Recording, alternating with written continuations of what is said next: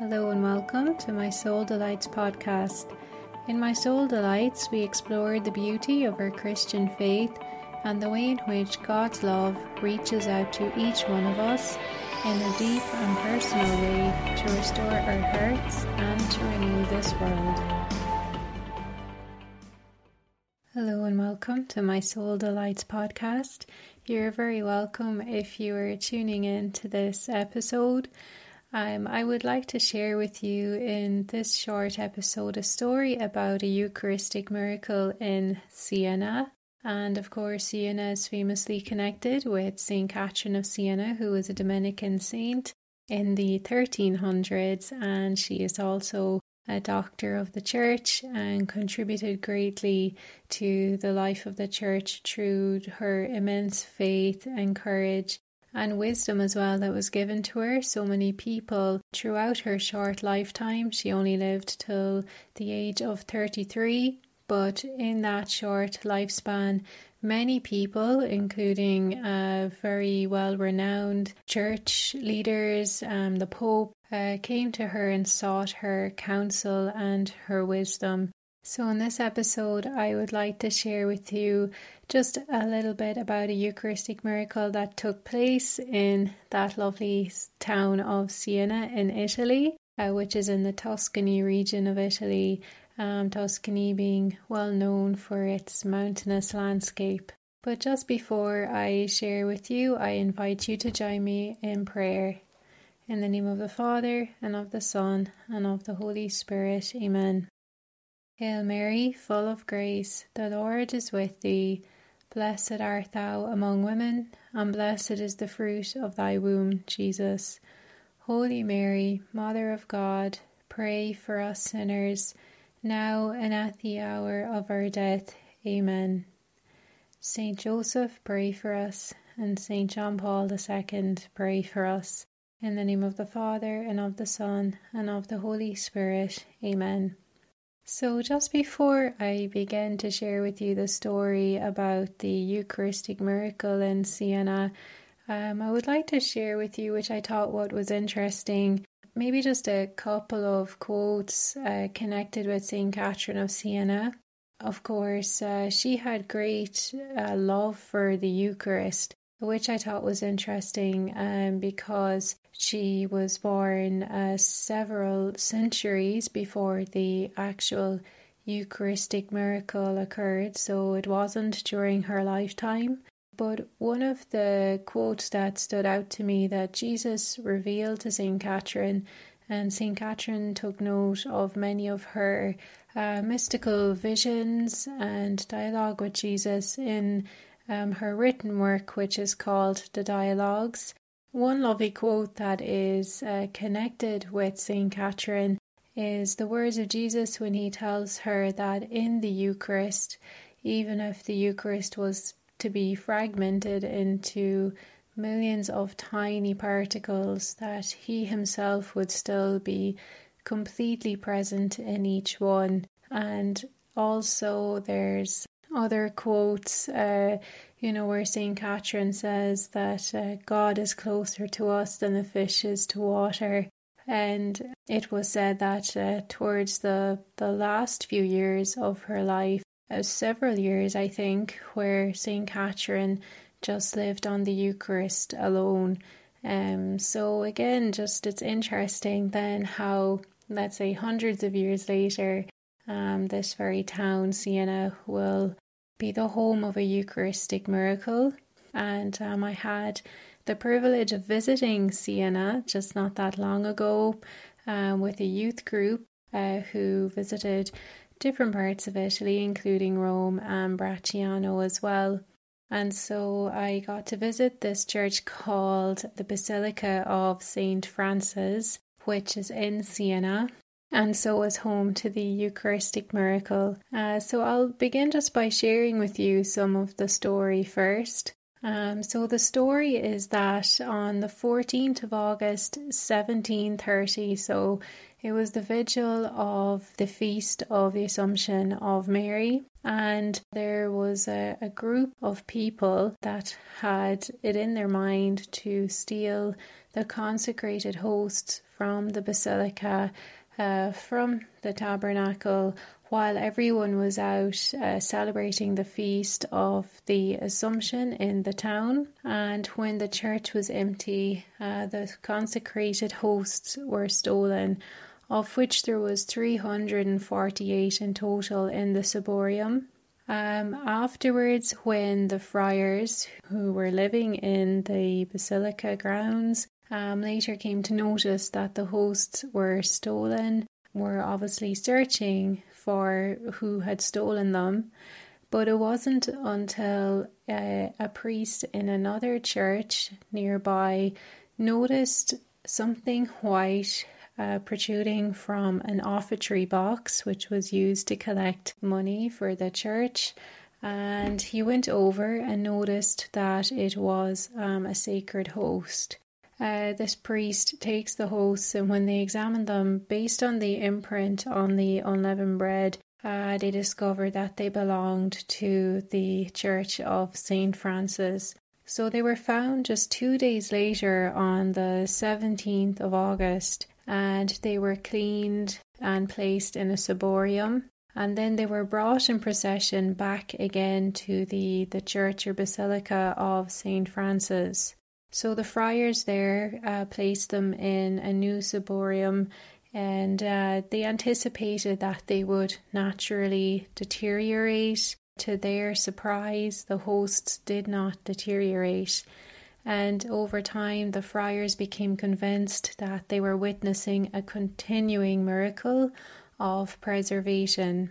So what becomes interesting is that it was pointed out as well in the story that why did the friars not consume these consecrated hosts, which would usually happen in a case where consecrated hosts are misplaced or found after sacrilege, that they would be consumed. And I suppose one of the reasons was that because the hosts had become, I suppose, so soiled when they were left in the offertory box, that it might have been difficult for them to consume them, because they were only superficially cleaned. And over a period of time when there was so many of these consecrated Eucharistic hosts, and then over time when it became evident that they were not deteriorating, I suppose obviously that awareness that this is miraculous became evident as well. However, it was 50 years later that an official investigation was conducted into the authenticity of the miracle. So this would have been now the year 1780, and it became clear that they were found to be incorrupt. So some of the hosts had been distributed for consumption, but when it became evident that the hosts were remaining incorrupt, the Minister General for the Franciscan Order requested that the remaining Eucharistic hosts, of which now they counted as 230, be kept in a new ciborium with no further distribution because of the continuous miracle that was happening, which is amazing when you think about it, because even today that miracle is still occurring because they are still preserved, they're not deteriorating. So in a way it's like an active recurring miracle every day, and when you have the privilege to go and see it and to pray in adoration before these consecrated hosts, before Jesus present in the Eucharist, which you can see them clearly in the side chapel of the basilica, and they're covered over by glass, and you can very clearly see the ciborium behind the glass, which itself has many glass panels in it so that you can see the Eucharist present in it, sitting there to reflect that these hosts have been there since the 1700s and are in this continuous miracle of preservation. Is really beautiful and profound as well. So then they go on to do further investigations, and one of them is in 1789 by the Archbishop of Siena, whose name was Tiberio Borges, or however that's pronounced in Italian. who requested that several unconsecrated hosts be sealed in a box and kept under lock in the Chancery office. So this again was to test the authenticity of the actual consecrated hosts by comparing them to unconsecrated hosts, which they would test and see how quickly it would take for them to deteriorate. So they left them under lock in this box for 10 years. And after those 10 years, when they opened them, the unconsecrated hosts were examined and they were found to be disfigured and withered. Again, they left them for another 10 years after that. And in 1850, 61 years later, they again checked them and were found to be reduced to particles of a dark yellow colour, while in comparison, the consecrated hosts from the 1700s retained their original freshness and also a fresh scent. So again, becoming more evident of the miracle that was continuously taking place. More examinations were done similarly in 1914 under the authority of the Pope St. Pius X. And of course, all the while in all these investigations, the Church will employ people specialised in the field of science. And one of these people was a professor under the name of Cyril Grimaldi, and he was a professor of chemistry at the University of Siena, and he was the chief chemical examiner of the holy particles in 1914. And in his words, he said that the holy particles of unleavened bread represent an example of perfect preservation, a singular phenomenon that inverts the natural law of the conservation of organic material. In other words, that this was miraculous. It was defying a natural law of corruption and deterioration.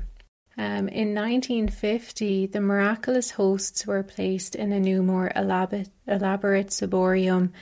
And at that time, of course, there was effort to ensure that they were secure and safe. But this elaborate, beautiful ciborium attracted the attention of another thief. And unfortunately, a theft took place on the 5th of August, 1951.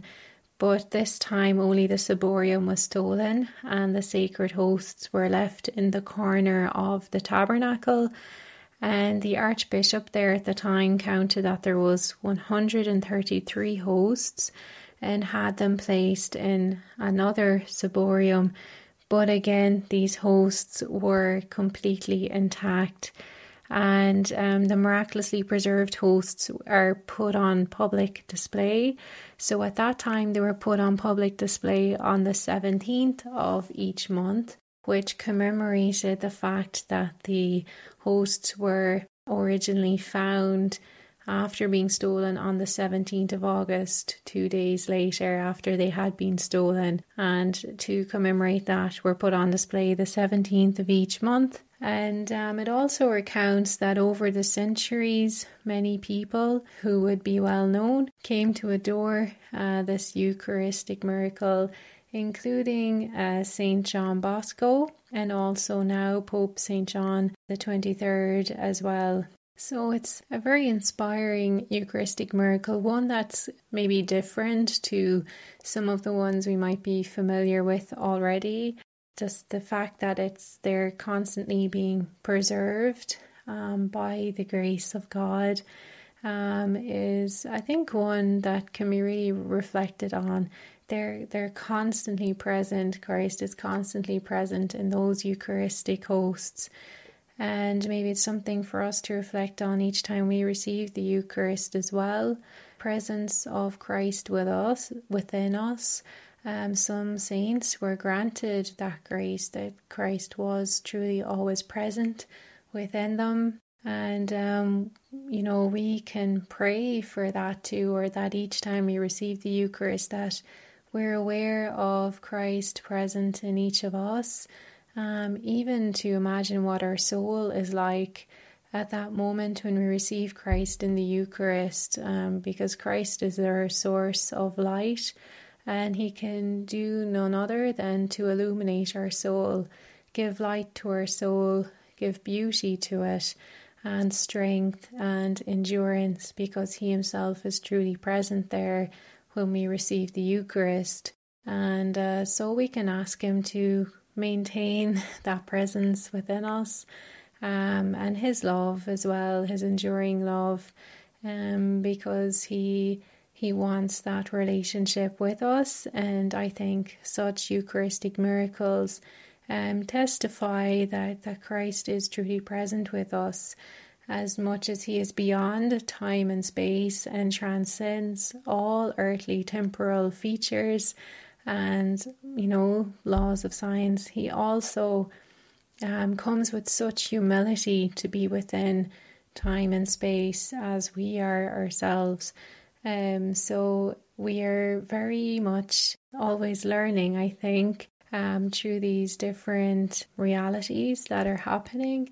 And it's very nourishing for our souls when we can take time to reflect on that which is truly real as well. There's lots more that could be shared as well, particularly on different features and sites from Italy, which would be lovely to share again in another episode.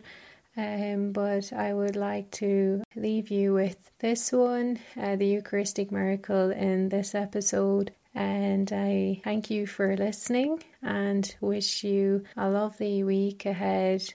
May God bless you.